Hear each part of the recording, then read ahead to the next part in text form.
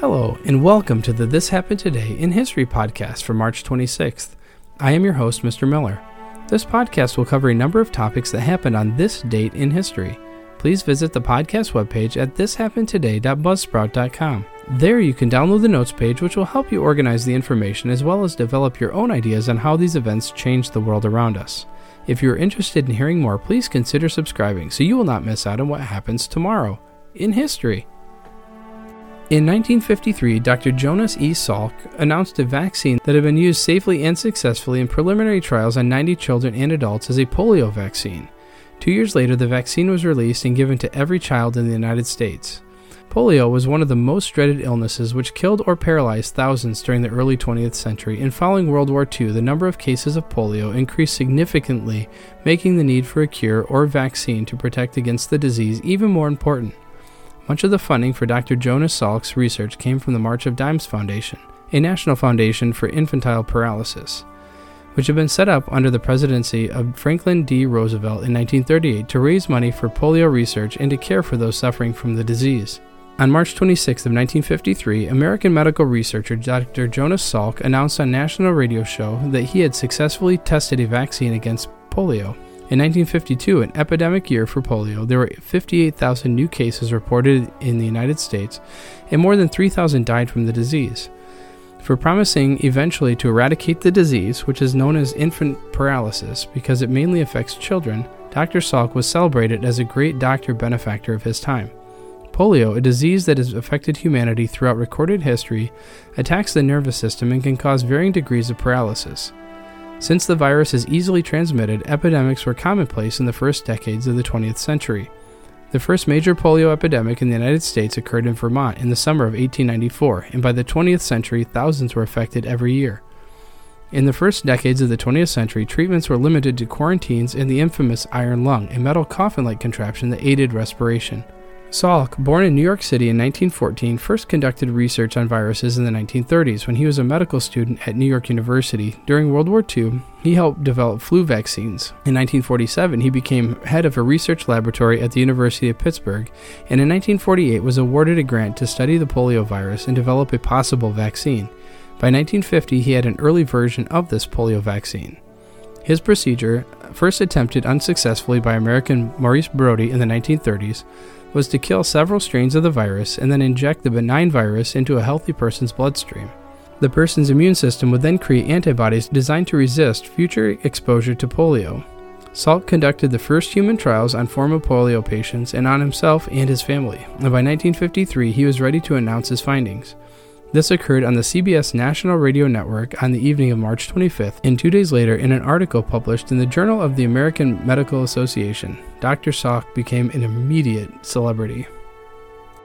In 1982, groundbreaking ceremonies took place in Washington, D.C. for the Vietnam Veterans Memorial. The memorial came about from the work of the Vietnam Veterans Memorial Fund, Incorporated, established in 1979 to create a memorial to veterans of the Vietnam War, and in 1980 Congress authorized 3 acres near the Lincoln Memorial for this site. The main part of the memorial was completed in 1982 and receives around 3 million visitors each year. The long-awaited memorial was a simple V-shaped black granite wall inscribed with the names of the 57,939 Americans who died in the conflict, arranged in order of death, not rank as was common with other memorials. The designer of the memorial was Maya Lin, a Yale University architecture student who entered a nationwide competition to create a design for the monument. Lin, born in Ohio in 1959, was the daughter of Chinese immigrants. Many veterans groups were opposed to Lin's winning design, which lacked a standard memorial's heroic statues and stirring words. However, a remarkable shift in public opinion occurred in the months after the memorial's dedication.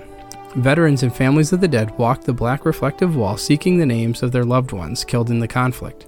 Once the name was located, visitors often made an etching or left a private offering, from notes and flowers to dog tags and cans of beer. The Vietnam Veterans Memorial soon became one of the most visited memorials in the nation's capital. A Smithsonian Institution director called it a community of feelings, almost a sacred precinct, and a veteran declared that it's the parade we never got. The wall drew together both those who fought and those who marched against the war and served to promote national healing a decade after the divisive conflict's end. In 2008, the Ford Motor Company, after dealing with the failure of its Land Rover and Jaguar brands, and after decades of losses at Jaguar and a history of reliability issues at Land Rover, they announced that it would be selling them to India's Tata Motors Limited for $2.3 billion. The price of the combined units is less than what Ford paid for them. Ford acquired Jaguar in 1989 and Land Rover in 2000. When finalized, Volvo will be the only remaining nameplate in the Premier Auto Group, and Ford has vowed to hold on to the brand and continue operating it. It has now been confirmed that Ford has officially sold both the Jaguar and Land Rover brands to Tata Motors. The price has been set at $2.3 billion US and will come in cold hard cash. This is an interesting twist in colonialism, given that both the US and India were once British colonies and have now had a hand in where two of its most famous car brands go. The sale is worth some estimated $2.3 billion US, which is in cash from Tata.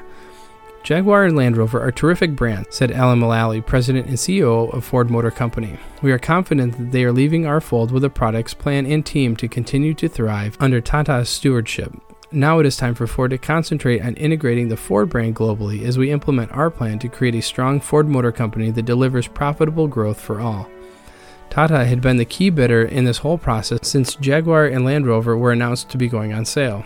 Ford lost $2.7 billion last year and has been in great danger of sinking into bankruptcy for over 3 years now.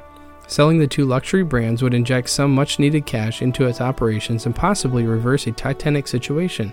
Jaguar and Land Rover were purchased by Ford in 1989 and 2000 respectively, the latter from BMW, which was also disappearing fast, no thanks to Land Rover debt and bad product. Land Rover has come back with guns blazing in the past year and is now seen as a very attractive buy for anyone, while Jaguar is still redefining its space yet again with a new product such as the XF. You have been listening to the This Happened Today in History podcast for March 26th. I thank you for listening, and I hope that you have enjoyed learning about historical events from the past.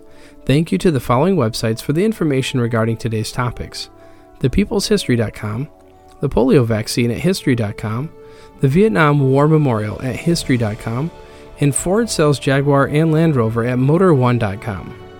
The music used as the background track for this podcast is Americana, created by Kevin MacLeod on Incompetech.com. If you enjoyed this information and would like to hear more, please consider subscribing, as this will keep the historical events in your feed in the morning for each day.